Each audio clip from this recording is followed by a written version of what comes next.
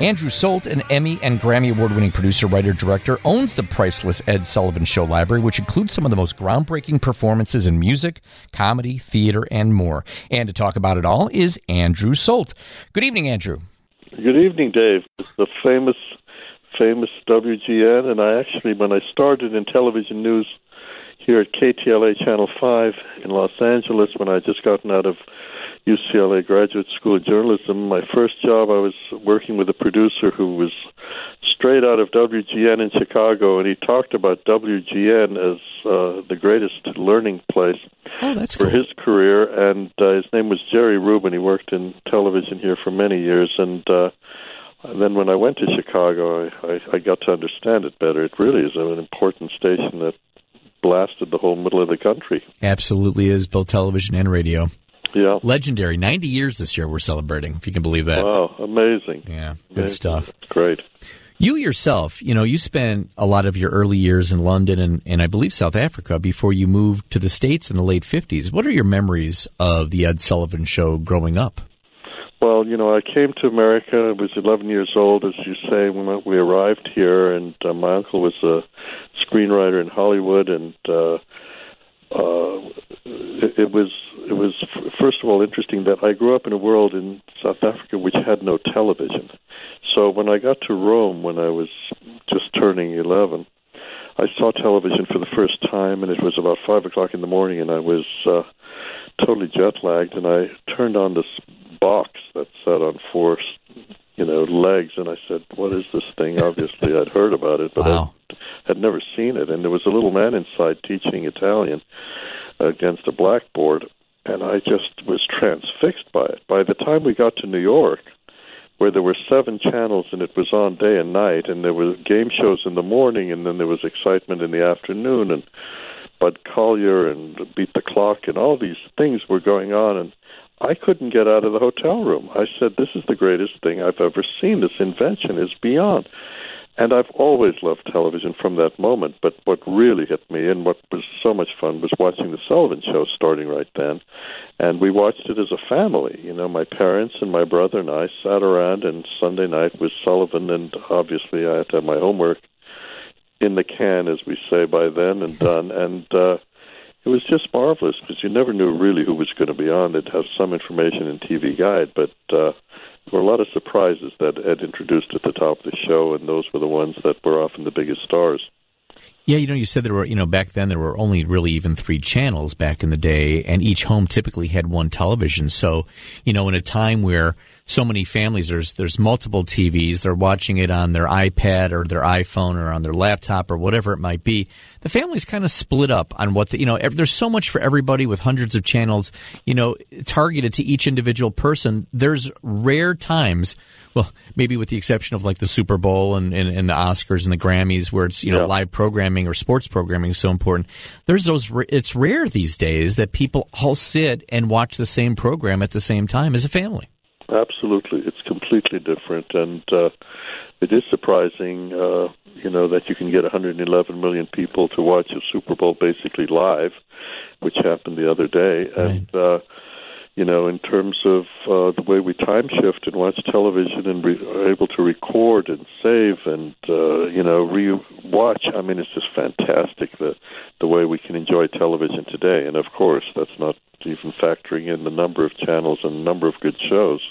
They talk about the golden age of television having been somewhere in the mid-50s to mid-60s or whatever, or early 60s. And I could make an argument that there's never been so much great programming on television as there is now, and that it is giving the movies a real run for the money, because it's a panorama of great entertainment and such a wide variety of drama and comedy and movies, and it's fantastic what's available to us. Of course, it costs a lot. Yeah, it does. It does. But it is something we can enjoy in a way we never could before.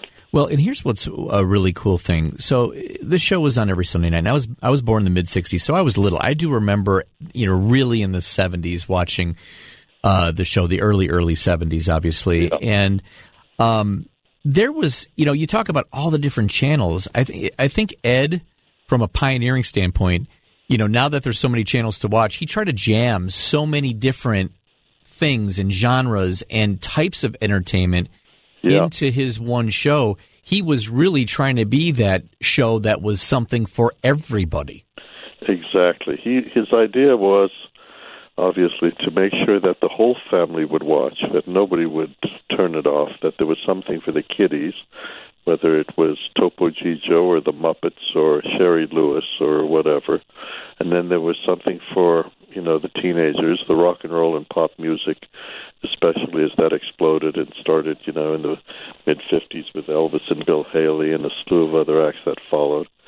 And then there was the classical and the opera, and there was something for the parents and the grandma. There was novelty. There was great comedy. Anybody was on. If you did 2 Sullivan appearances in a year, you could be booked in nightclubs for a couple of years to come. That's amazing. It was that important. And Ed was, an unlikely host, obviously. He could barely get a sentence out straight, but he certainly was a great producer. He had a knack for talent, loved searching out the new. He loved scoops. He was a newspaper man originally.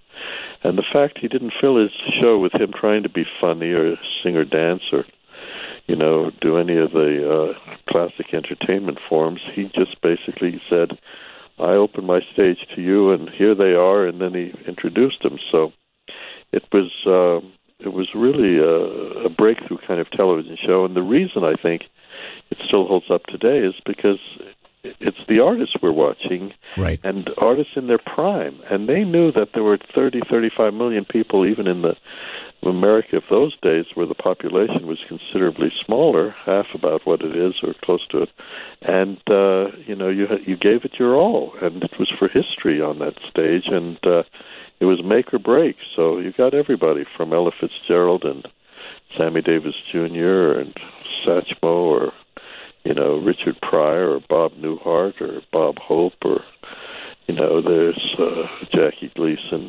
There wasn't a major artist in American television who didn't appear there, and a lot from Europe as well. And that hunted them down. And what's funny is, so it was called the Ed Sullivan Show, and just like you said, he didn't really have, a lot of people said he had no personality, but I mean, his job, was to be more of a talent scout and to pull together and a very meticulously planned show so that he did have everything, a little bit of everything for everybody. That's really what his job was. His job was to introduce it, step aside, and let his guests be the star of the show. Yes, and also, Dave, what he really was good at, and he doesn't get much credit for, but he was a great producer. He knew which person would be good in which show, how to routine a show, how to build it, how to hold the audience, and how to leave you, wanting more at the end.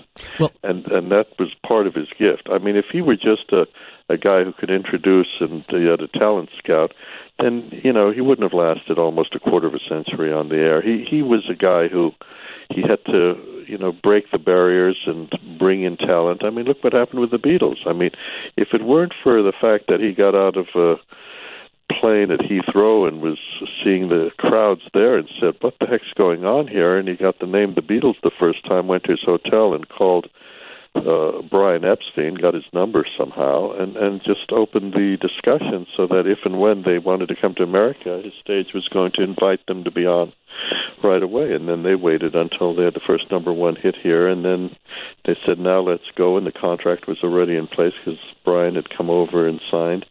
And he got 3 weeks in a row because Elvis had 3 appearances. He wanted to be treated like Elvis. And people at the Sullivan Show said, well, wait a minute, why would you be so in favor of a British act that no one's ever seen?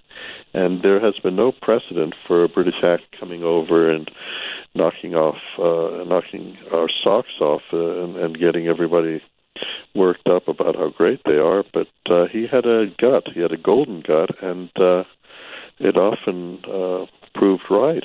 I love that story that he was literally at the airport and just saw the commotion going on, and that alone, that moment created what is today American history in a 50th anniversary celebration. And Sylvia and Ed, his wife, they went around, kind of doing that all the time. They were talent scouts. They went and hit the clubs and so forth, and they were going out there and finding those people. Those people, I'm sure people came to them and they were pitched and so forth, but they were out there looking for the next big thing. Absolutely. You know, he was a Broadway columnist, he was a sports columnist, and he loved the New York nightlife. He would go clubbing at the Stork Club and other clubs, and he was out all night. He would most often come in at 3 or 4 in the morning, and he and Sylvia would go and find talent, or just go see who was there. And if somebody was, really impressive while they were sitting at the table and knocking back a couple, he would say, why don't you come over to the show and appear on the show next Sunday? And that's how it happened. And then somebody would say, well, Ed, there's this comedian downtown that really is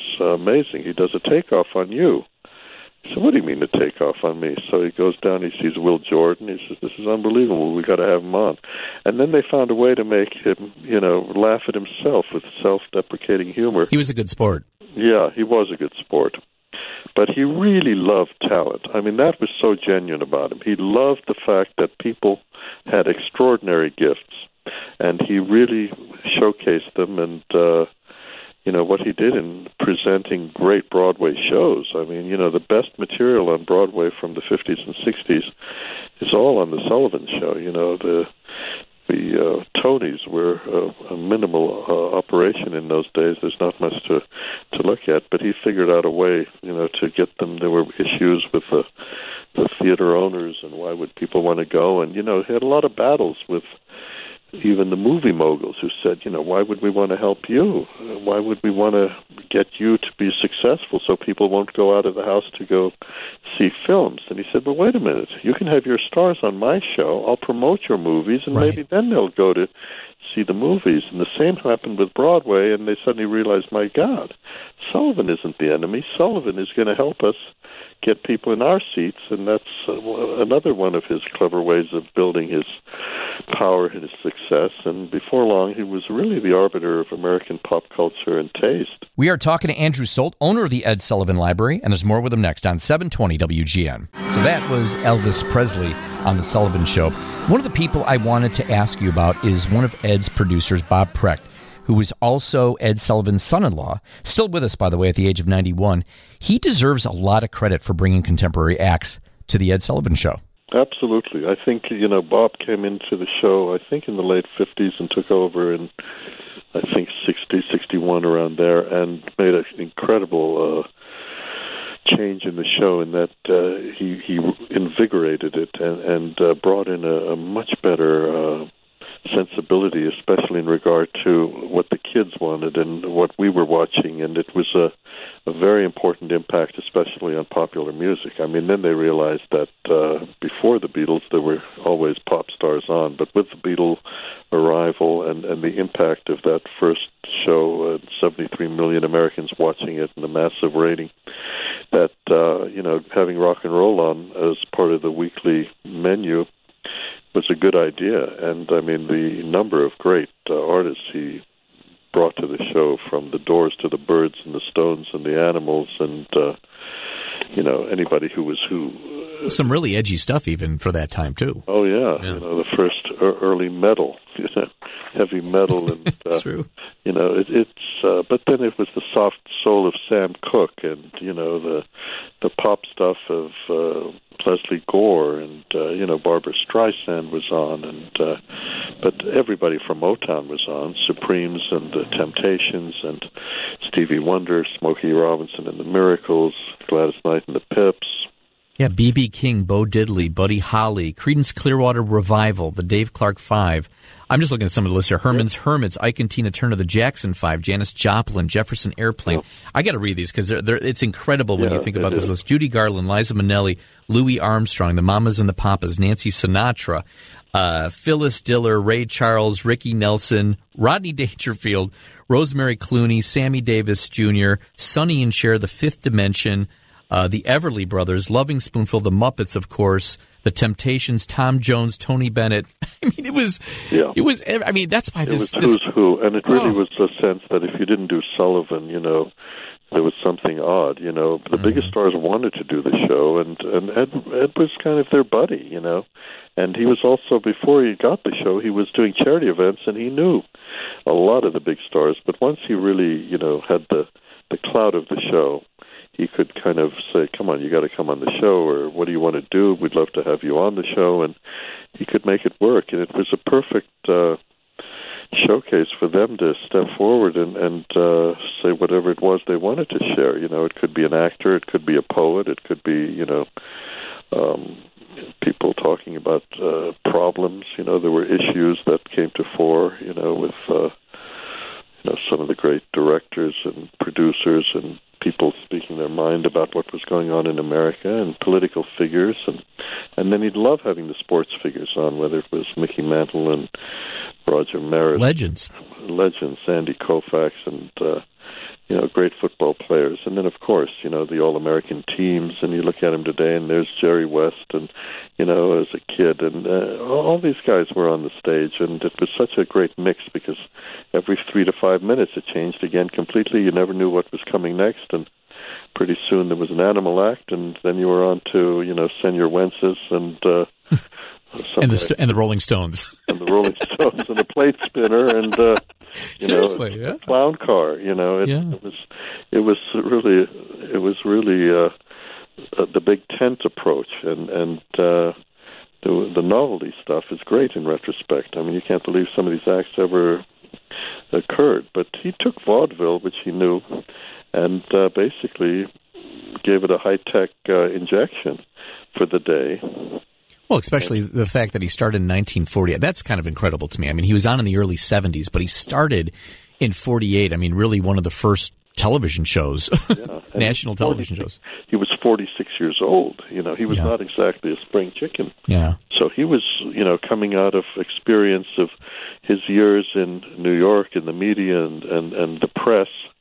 And he'd also had a fledgling movie career. He did some movies, B-movies, but he was never really, you know, great on film. And once he found the Sullivan thing, you know, his show, which at first was called Toast of the Town, you know, he slowly dug his claws in, so they couldn't move him out, because there were too many attempts to say, listen, to sponsors, you want to have the show, we'll change the name to whatever you want, and we'll get somebody else in if you don't like Ed, but we want to change you know, the package for next season. And he heard about these things, and he then said, well, everybody calls the show the Ed Sullivan Show. Why is it still Toast of the Town? So after 5 years, he got that taken care of. Yeah. And his name went from, you know, being a little smaller to being bigger as the host, and, you know, getting a little more attention. And then after the Beatles came on and he made real history, then he had a renegotiation with CBS, and he said to Bill Paley and his lawyers, he said, you know, I think it's time that the show not only is the Ed Sullivan Show, but it should be Ed Sullivan Productions, and I'd like to own the show. And the lawyers said, there's no way. You know, we don't let talent own the shows. You know, if you come up with a show, you can maybe own it, but you didn't come up with this. And he said, well, I want to own it going forward, and I'd like the shows that are already in the can to be mine. And then eventually they came around, and Paley said, nobody's going to watch these things anyway. It's old variety stuff, so why don't you just let Ed have it? Let's keep him on the air, make him happy. And that's how it changed in September 64. Wow. And if it weren't for that, the family wouldn't have owned it. And if it weren't for the family owning it, and I getting lucky by asking them what they were doing with it and kind of talking them into selling it, because it wasn't really for sale. I'd just been licensing clips for different shows from, you know, films on John Lennon or Elvis Presley or the Rolling Stones or the history of rock and roll and stuff. I brought it up, and I was able to make an offer based on borrowing a fortune from a bank and praying a lot that I could make the payment. So, well, that's what it was. Well, that ends well, but it's been a wonderful thing. It's like a great sandbox to play in every day. Yeah, it was in 1990 when he did it. And again, we were talking about, you know, Bob Preck, the executive producer, married Ed's daughter, Elizabeth. And, you know, this collection is, you know, 1,100 hours of classic television, over 10,000 live performances. You know, I mean, that's absolutely incredible.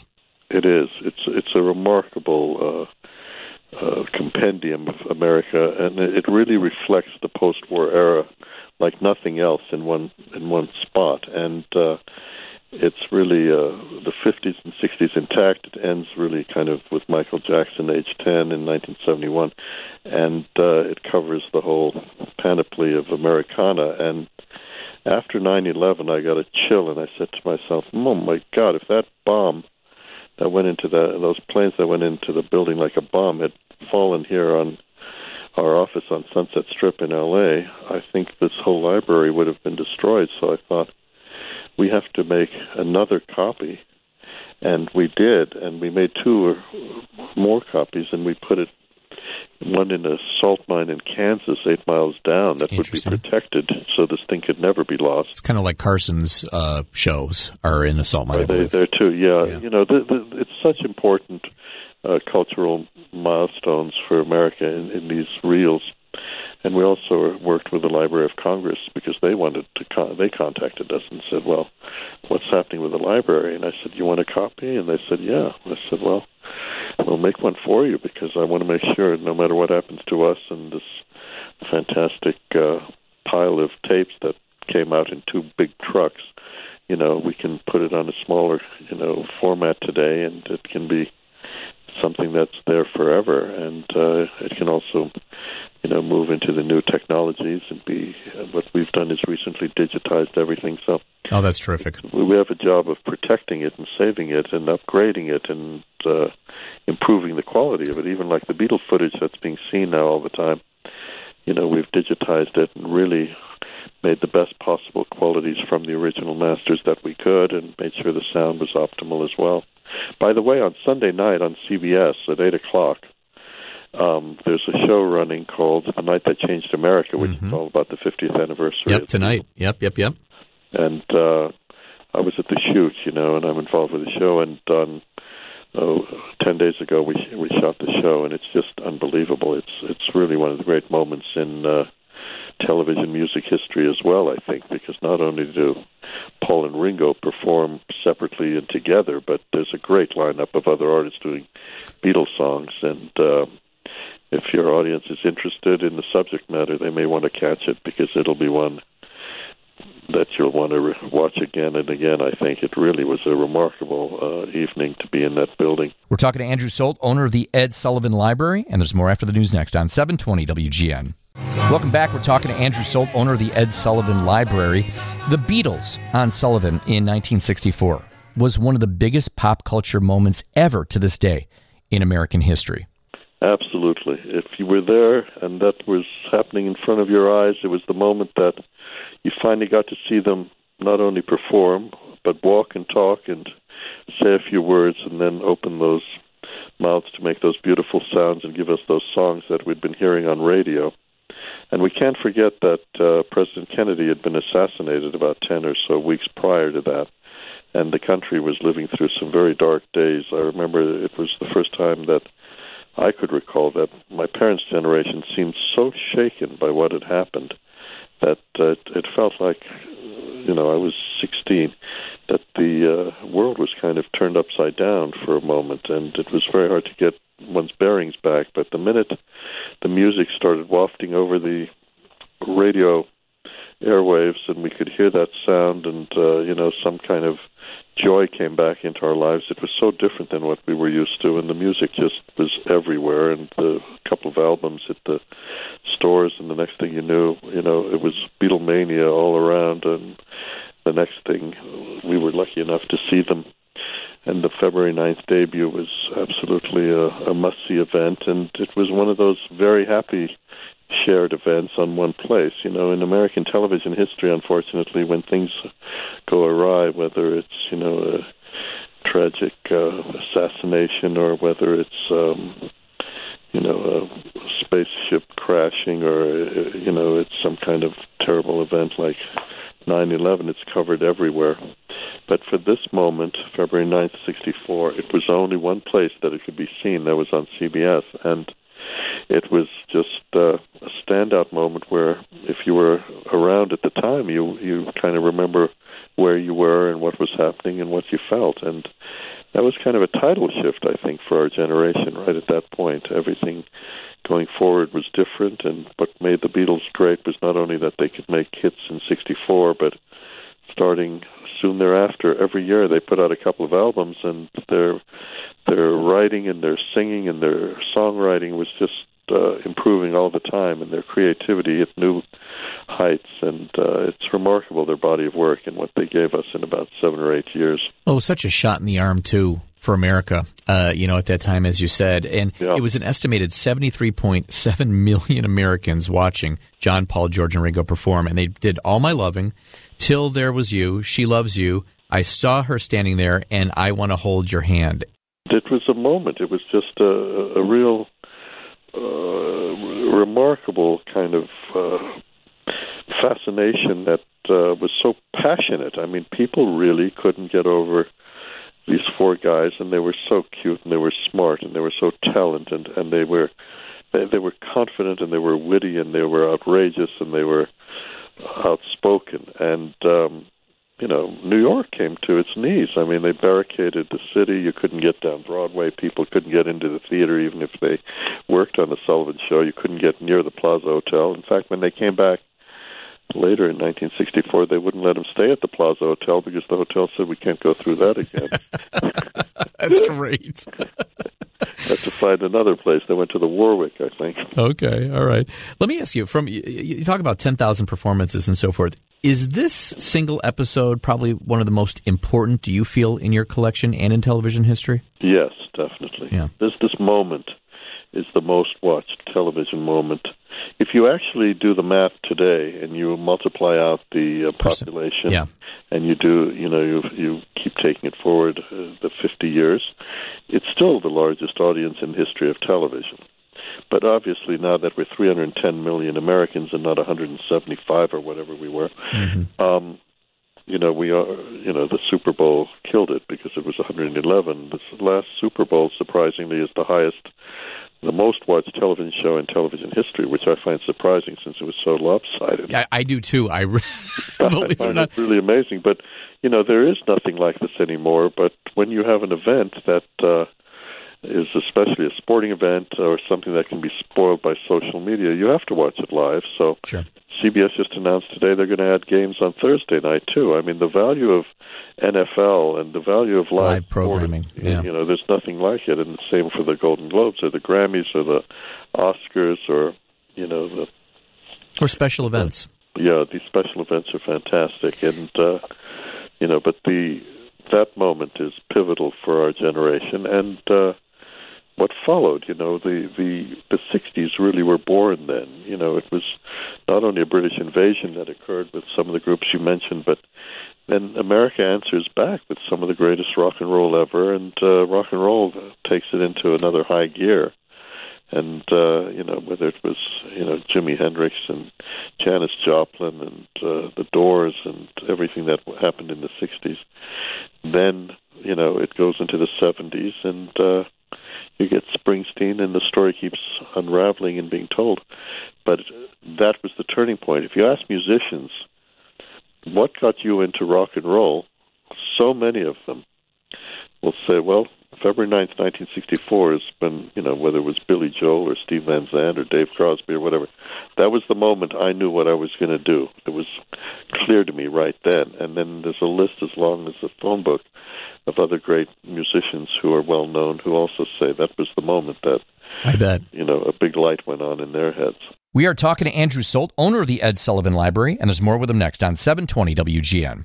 And that was Jerry Lewis on Sullivan. We're talking to Emmy and Grammy Award-winning producer-director Andrew Solt, owner of the priceless Ed Sullivan Library. There's a great story about the other acts that were on the Beatles' first night on Sullivan, and one of the members of the Monkees were on stage long before that group even came together. The one that was interesting is that the cast of Oliver was on, and Davy Jones was on the show. And that was a very interesting thing, that there was a monkey on the show. Right. Before the Beatles show. No, just a handful of years later, he was on a show and obviously in a group that was kind of mimicking the success of the Beatles. I forgot about that he was in that play and he was on that show. Yeah. And he said, it was a magic moment for him as well. So, it was interesting that he was in the Broadway show that had just come over.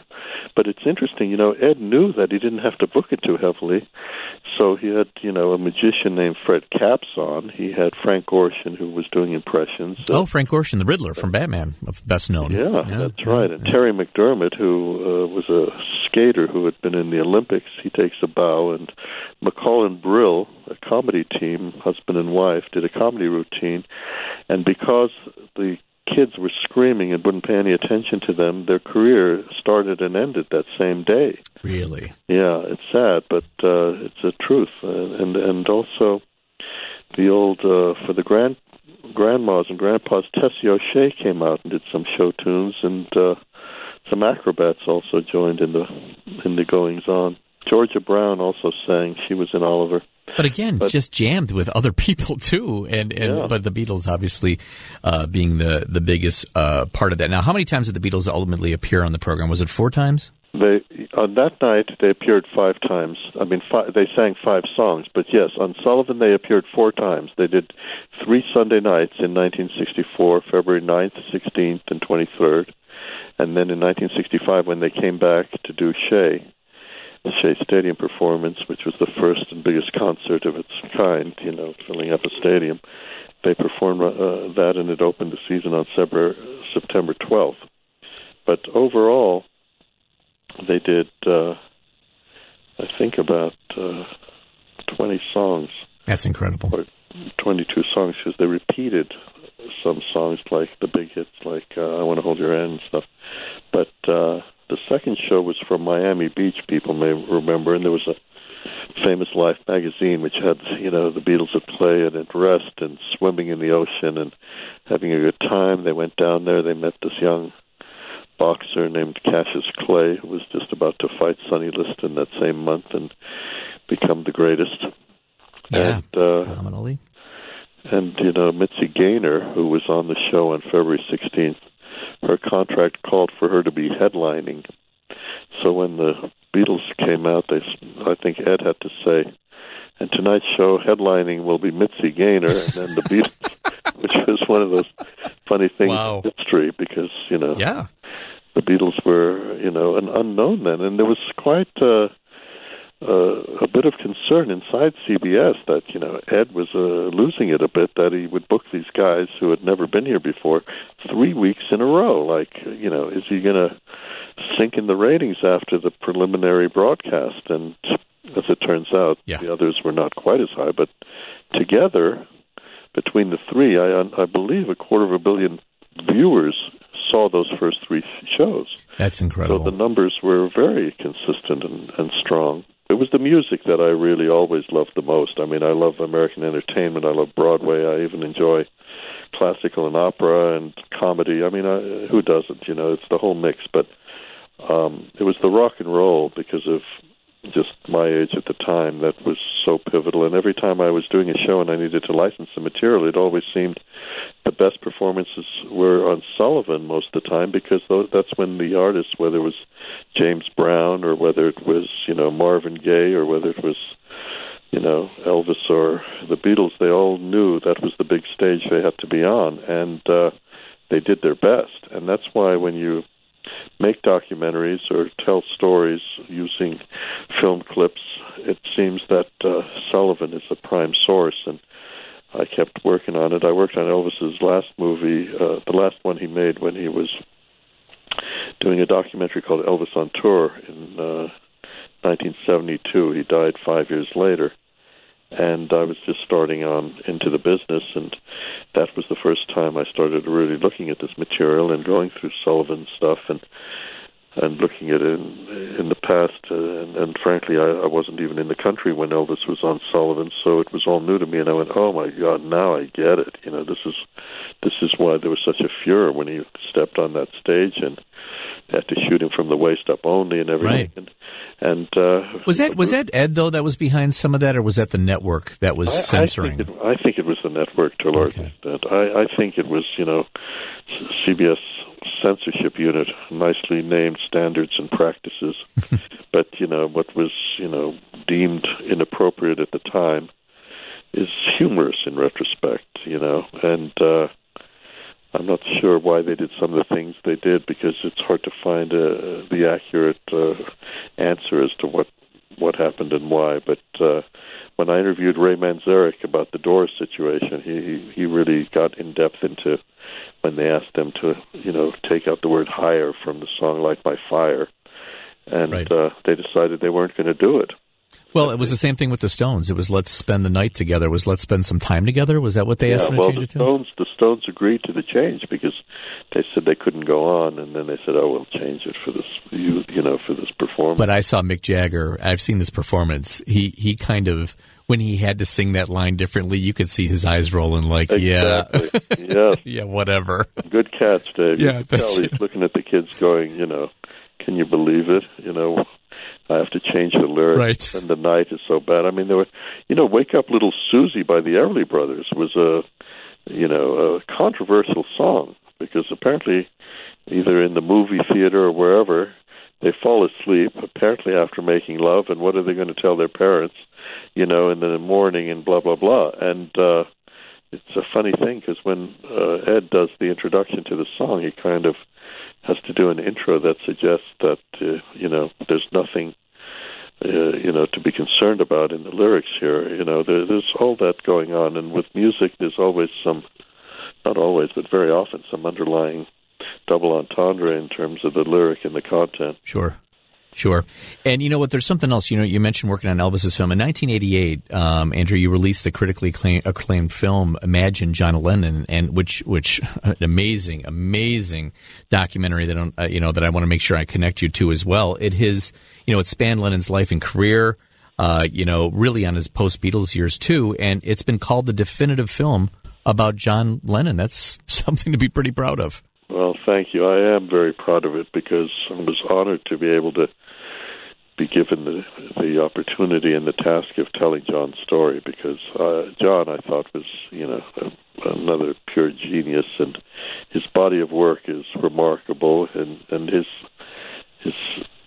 impact on our lives, and how he changed rock and roll, and how lyrics became so important. He really wrote poetry.